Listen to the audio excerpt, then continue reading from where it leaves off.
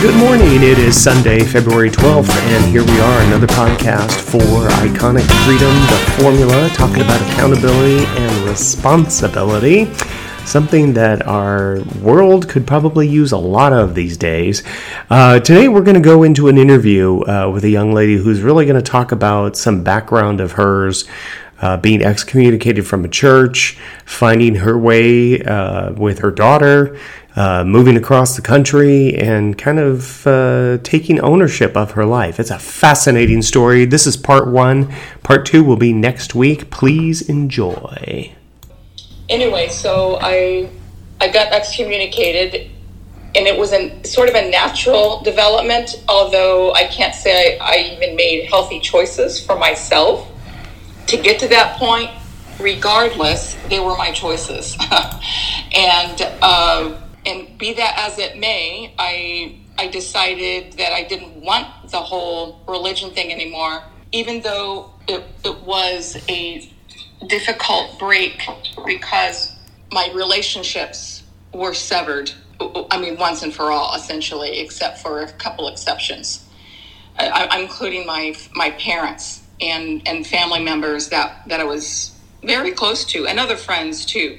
And I didn't have any other friends or family. And what family I did have, I was severed previously because they weren't in the church. So I have since developed some closeness to family members that I didn't know growing up. So I guess you could say I've made up for a lot of that thing. So, and do you mind telling us what the church was that you were excommunicated from? Oh, yeah. It was Jehovah's Witness. Jehovah's Witness. Okay. Yeah. And there was somewhat, their beginnings were back in the 1870s. They were an offshoot of Seventh-day Adventist. And it was during a resurgence of evangelicalism, or what I want to call it. Back at that time, there were many of those religions that that developed from then at that time. At any rate, so anyway, that's what I grew up in, and I'm, like I said, I was fifth generation, so it was pretty steeped. My family is very steeped in it. So at any rate, so when I finally was out of that, it was a difficult process because I didn't have any social structure or even people that were really close to me, except for a handful that I had met recently, during that time. And but I did decide I didn't want that. I didn't want that because I wanted to live my own life. And so essentially, the story, as a story has it, I did, like I said, I didn't make the smartest choices. So I was in a couple of relationships that were very unhealthy, and they lasted a couple of years, and I decided that I wasn't going to have that anymore, and I ended up being single for a long time, but that's when I really developed, I think, more than anything else, being alone, except for my daughter, of course. And I guess you could say she was probably a motivator in me wanting to make healthy choices, because I wanted to be a good example for her. And I knew that I hadn't done that at the time recent past. So essentially I went and got my education and this all happened actually during my education, going to the university, and just working my way through that, and getting rid of the bad influences in my life through my healthier choices. So it was all helping, I know, for my daughter. And she's 32 now, and I'm so glad I did, because she has turned out to be a really good girl. Of course, she can take credit for all of her smart choices. But yeah, it's I guess I guess you, as we talked before about a flashpoint. A flashpoint was essentially wanting to make better choices for my daughter and wanting for her to live her own life. And I knew that I had to take responsibility and accountability for my choices, including relationships, and being independent and working at a job that would bring my life integrity, and to be independent. So before your flashpoint, though, do you feel like you had maybe some defense mechanisms that you were kind of maybe deluding yourself, or Absolutely. Yeah. and I mean, do you recall any of what that looked like for you? Yes, I do. And this is a really very specific one. I remember, and I was still in the church, and I was, quote unquote, the single mother, and I cannot stand that term, the single mom. So I went ahead and applied and it got accepted after a while for basically subsidized housing, right? And I allowed others to basically help pay for my living expenses, essentially, is what happened there. And so I guess you could say, well, I've been paying into it, right? Why can I do this? So I guess you could say that was a defense mechanism. And I took advantage of the socialistic type things like food stamps and things like that when my daughter was really small. And of course I realized I cannot do that. I cannot allow myself to live off of others. Hard work. And so I did. I gave it all up. And I just had to pave my own way. Wow, that's huge. I think that is a really big one. Of course, I have funny stories about that. Can I tell one? Please, absolutely. This is so funny.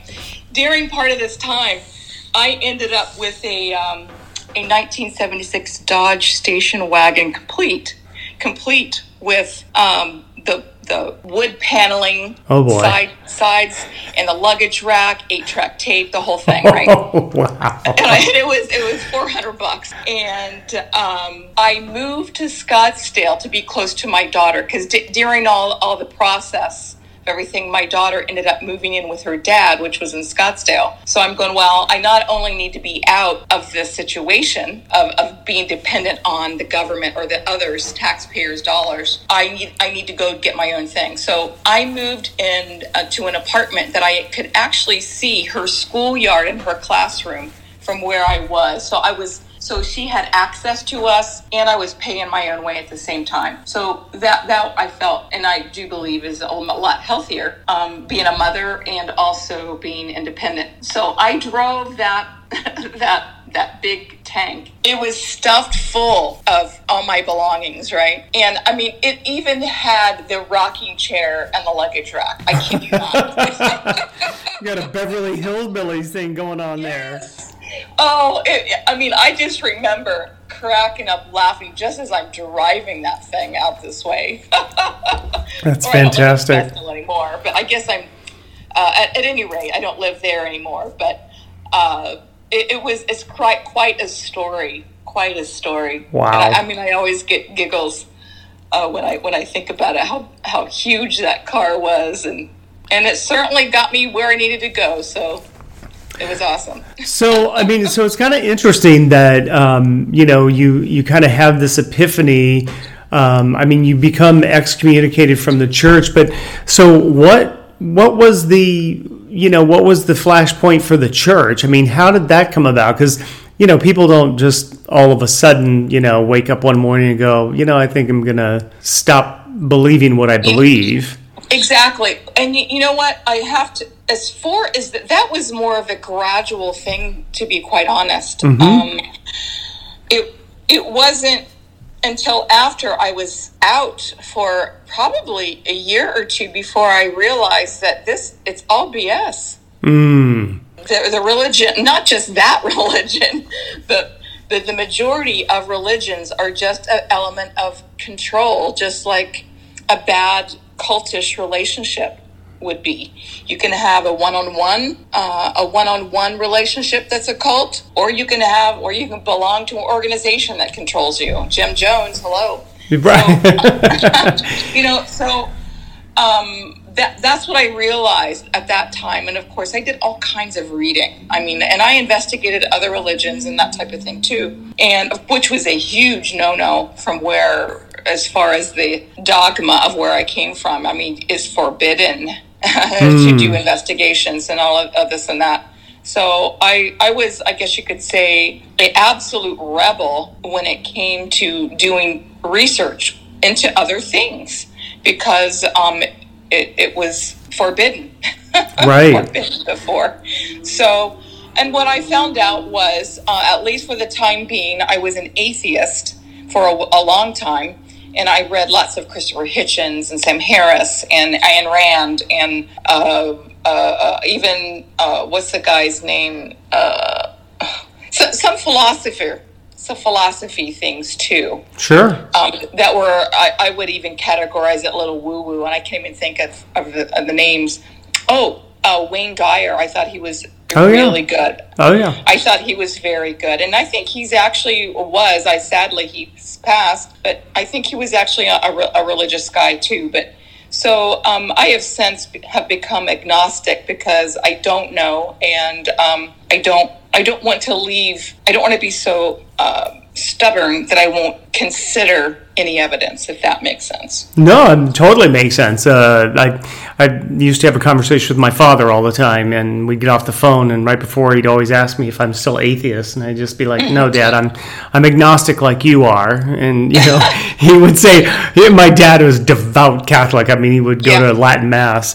And he was just like, I'm not an atheist. And I said, well, you are agnostic. And he's like, no, I'm not. And I go, well, you are. I just go one more God than you. I was like, you've made kind of that choice. So you moved to a place, I think, in your life you mentioned before where you kind of questioned absolutely everything. Yeah. And I haven't stopped. Which is great, yes. Right? That's always good. Stop. I think that is part. I know a lot of people are uncomfortable with not having something rock solid or whatever. Sure. But I'm more comfortable not knowing because that gives you endless possibilities. Well, and life is a path of one, right? Yeah. Yes. I mean, it truly is. So you moved to a place where you were questioning everything. You no longer had beliefs. You had observations. Yes. And so then, I mean, did you find that you had some emotional, like, was there any anger, bitterness, anything like that was coming up for you? Oh yes, lots of. I guess you could say even some anger issues or bitterness, and because my family disowned me. I mean, I was good as dead, essentially. Especially my parents, and I just can't. I still can't understand that. But although I'm not bitter anymore, I understand, thankfully, because that just hurts me, and I don't want to be bitter. But as the years have gone by, I'm able to accept the fact that my mom has passed now, but I choose to, and I choose to remember mainly, or I'll say focus more on the good stuff, the positive things that my mom and dad both taught me and were good examples for. The hard work ethic and being a good neighbor and just basically a good human being. And that's certainly a conversation that I have had with my mom because when I would drop my daughter off because I didn't want to, I can't believe you're an atheist. Oh, she would just go on and on. I go, and Mom, I'm a better Christian now than I was before. Right. Because now I choose to be a good person. And thank you for the example, Well, and basically you're no longer image building, right? You don't need to image build to say, I want people to see me as a good person. You are a good person, and that comes from within, right? And it gets, the expression is outside of us that way. But for so many people in religion, they're always trying to be something that they're really not, and oftentimes they're trying to signal, virtue signal, the person that they want to be rather than trying to be that person. Yeah. And that is so true my parents were image builders for sure. I mean, in fact, that's one of their dogmas or one of their tenets is that they seem to care so much about what others thought of them, and of course, being a true cult, they had to do things so differently, their language and the way they ran their life, if you know what I'm saying. But sure. And that was part of their image building too, at any rate. And you're exactly right. No longer image building. But as far as no longer being bitter, I guess I've just accepted the fact that my father is still with us, and he's a decent person. I mean, he's a good man. But I've accepted the fact that he is what he is. Sure. That's all. And I do call him now and then just as a wellness check, because I love him, Sure. And that's about it. So do you think that being able, so you mentioned about the bitterness and, those kinds of things. Do you think that it was through the ownership of your own choices that it just kind of, after a while, that bitterness, just kind of dissipated because you realize, well, I made choices in the face of all of that. Right. Because I knew what was going to happen. I mean, well, I knew the separation or the, what do they call it? If I didn't go back, nothing would change with them. Right. I would still be the black sheep and can't associate with me. So I knew that wouldn't change. So I guess you could say yes, although I had never coupled the two together as far as taking accountability for that choice. I mean, it was a direct choice because I've had plenty of opportunity to go back, right? Sure. And heck, I still do for that matter. But it would be such a compromise. I just can't do it. And I know people who've done it where they faked it so they could have their family. Sure. Which is just another choice. Right. And I just couldn't do it. And that's no judgment on them. I mean, if that's what they wanted to do, that's fine. But I just didn't have any energy or desire to basically be two-faced, Sure. It just wasn't going to happen. So, yeah, I guess you could say that's a definite part of it, because I do know that what was going to happen if I never go back, for sure. And I'm a much more, I'm just a independent person now, and moving forward and in really some, I think, amazing ways. And that's going to do it for today. A couple of shout-outs. One to my friend John, whose birthday is February 15th. I know this will embarrass you, so happy birthday. Also to my second subscriber, Dan. I love you for that. Thank you so much. My mother, her birthday is tomorrow, February 13th. Had she been around, I'm sure she would have loved this podcast. But happy birthday, Mom. Hey, give a thumbs up and subscribe if you are so inclined to do so. Check out any of the links below for Twitter, Truth Social, all that kind of good stuff. And I will see you here next week.